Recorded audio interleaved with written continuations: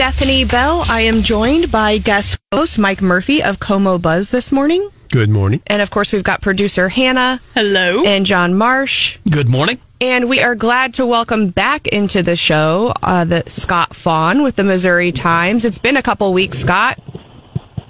Yes, ma'am. A couple busy weeks in Missouri politics. That's our fault, not yours. But we're glad you are back with us. Now, we were talking some shade on St. Louis earlier because they can't get it together and they want you to take a Polar Express ride by a bunch of trash and pay good money for it. Wasn't that incredible? And then, like, the next day, Andy Banker from the Fox affiliate there was out doing just a remote about some non-controversial issue, and some dude pulls up and starts shooting him with a pellet gun. Really? I mean, it really is. I mean, Beirut, St. Louis, take your pick. I'm not sure which is the most dangerous. Well, what else is going on there that has given you cause for concern? Well, I tell you, it was a story that you and Brian were talking about, I guess about a month ago, about some folks from St. Louis came over to here and thought this was St. Louis and you could just shoplift and no problem. And the Jeff City police threw out the popular tires things on the road. And just maybe want to follow up on that. I was thinking about Black Friday, and Law & Order Log Thompson, here the Cole County prosecutor, has laid the law down on those folks. And they put out a press release that was very direct, that this isn't St. Louis, we don't tolerate that here. And he's followed up. I've been kind of impressed. Did you see that story? After the initial press release, it kind of died down.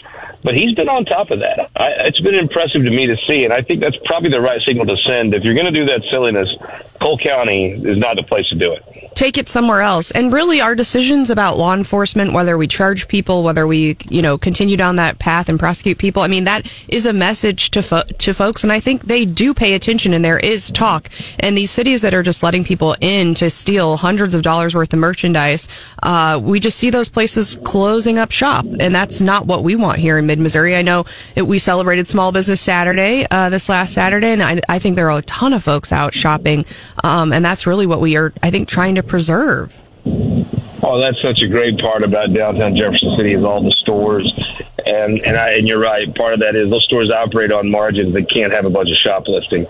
And kudos to Locke and the police for making that clear. But also, I loved your talk about the pardons. Mike Parson is not going to have credit for this. Honestly, Donald Trump doesn't get enough credit for this. He started, before it was a little bit taboo for a Republican governor to issue pardons. Jay Nixon, part of his law and order message as far as governor was he didn't issue a lot of pardons. Eric Greitens didn't spend a lot of minutes on the job as governor anyway, so this is just another that didn't get done.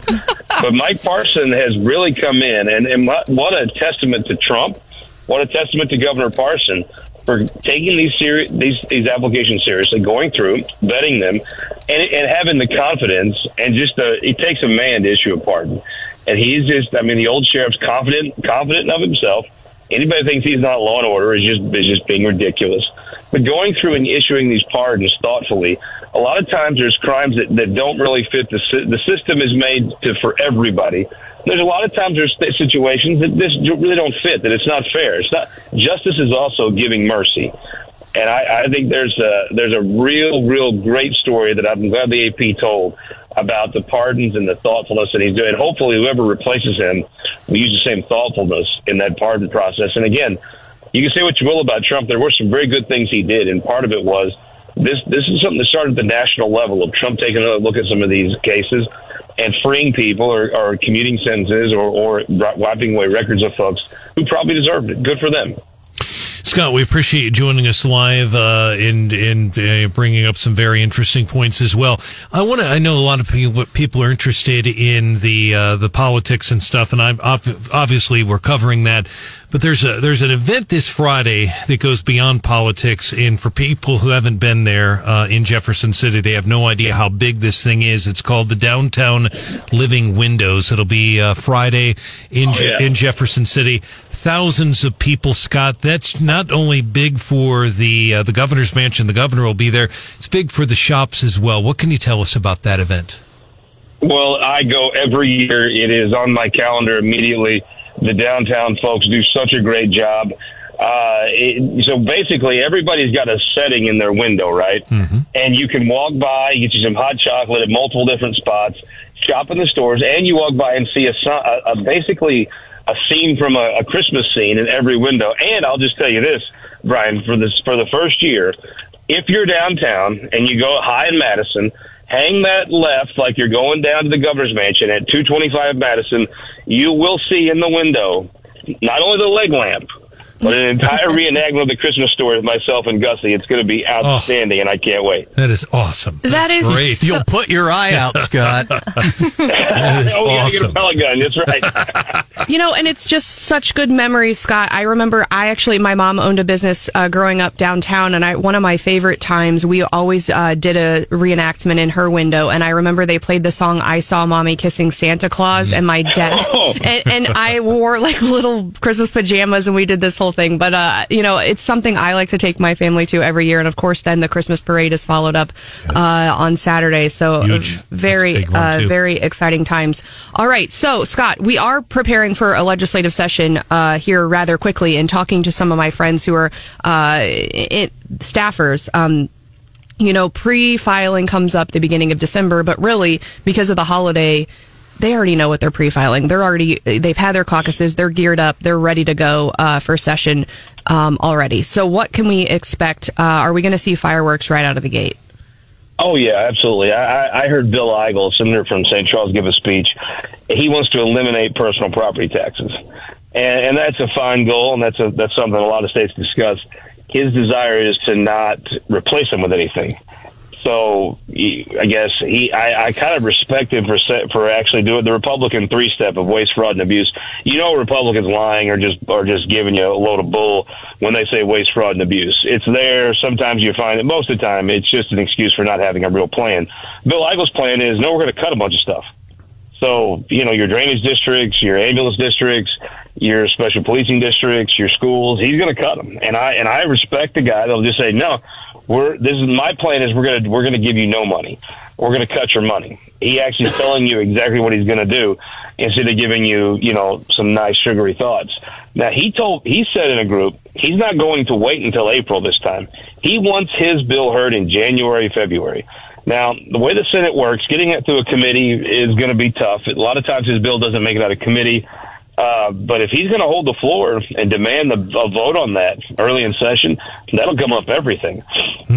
I think there'll be a few good things that do happen. IP reform will be a debate. Everybody's for IP reform until they decide what kind of IP reform they want.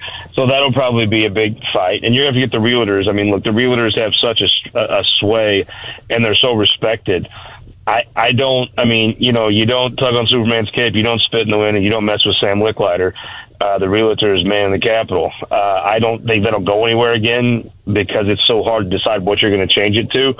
But I think I see a bunch of small good government things. I think Dean Plocker is going to make it a point to try to get some things done, to have a productive last year of his speakership. I think that's going to be kind of his focus, is showing some results. You'll probably see the House will pass a bunch of tax cuts. This will be a shock. The House will pass a bunch of guns and abortion bills. None of that will go anywhere. There's a thing called the Rural Jobs Initiative that I think could go very far this year.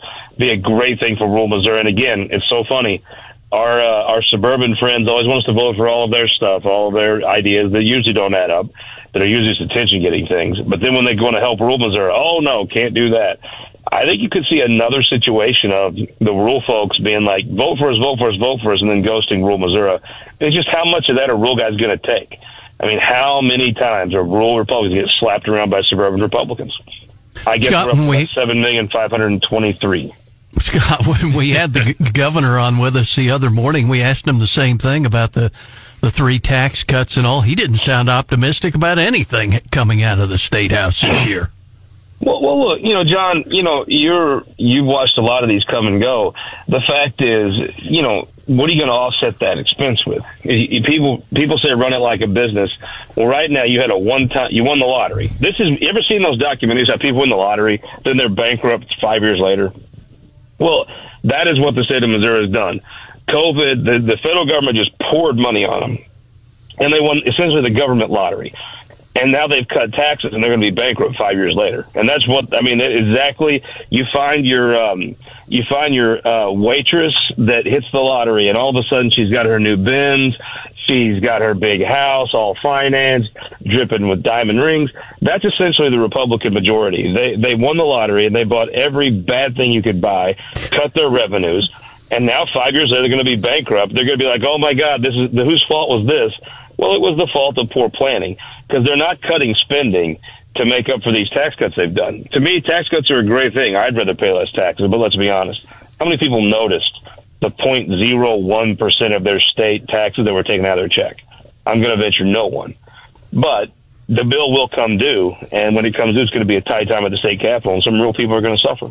And what's the timeline on that, Scott? When do you think that's going to come to a head? The governor in Lincoln Huff, the senator from Springfield that does the appropriations, he held some money back. The governor vetoed some money. I think they have one more year of good times.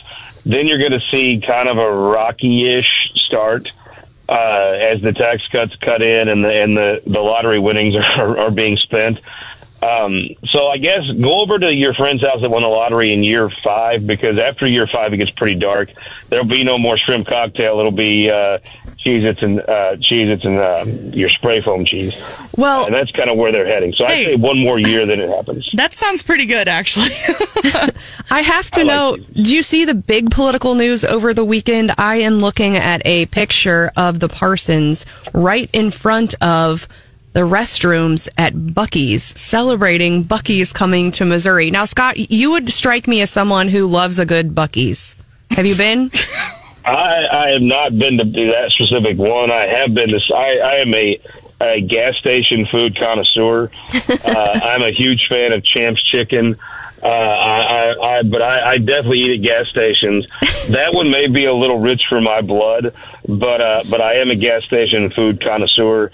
And I love a good reason to stop and eat on the side of the road. I do as well, and I actually went out of my way on a vacation trip once just so I could say that I'd been to Buc-ee's. They actually had like the mascot in there. We took photos, and you're right, it's got tons of food choices. So I know I'm excited for this coming to Missouri. Hannah, have you been? I haven't, but I'm just curious, Stephanie.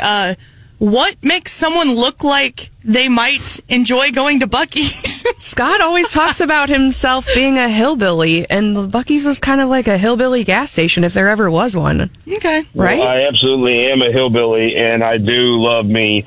Sometimes I don't go to some of the chain big dogs. I'm more of your Champ's Chicken, Chester Fried Chicken. You give me a good bologna sandwich and I'm in. But I am absolutely. I look a big part of my day and big hillbilly smile on my hillbilly face is to go eat me some gas station lunch. I'm all in. All right. Well, that is going to be all we have time for this morning with you, Scott. We'll be sure and catch up with you next week. Thanks for joining us this morning. And Friday at Living Windows, A Christmas Story.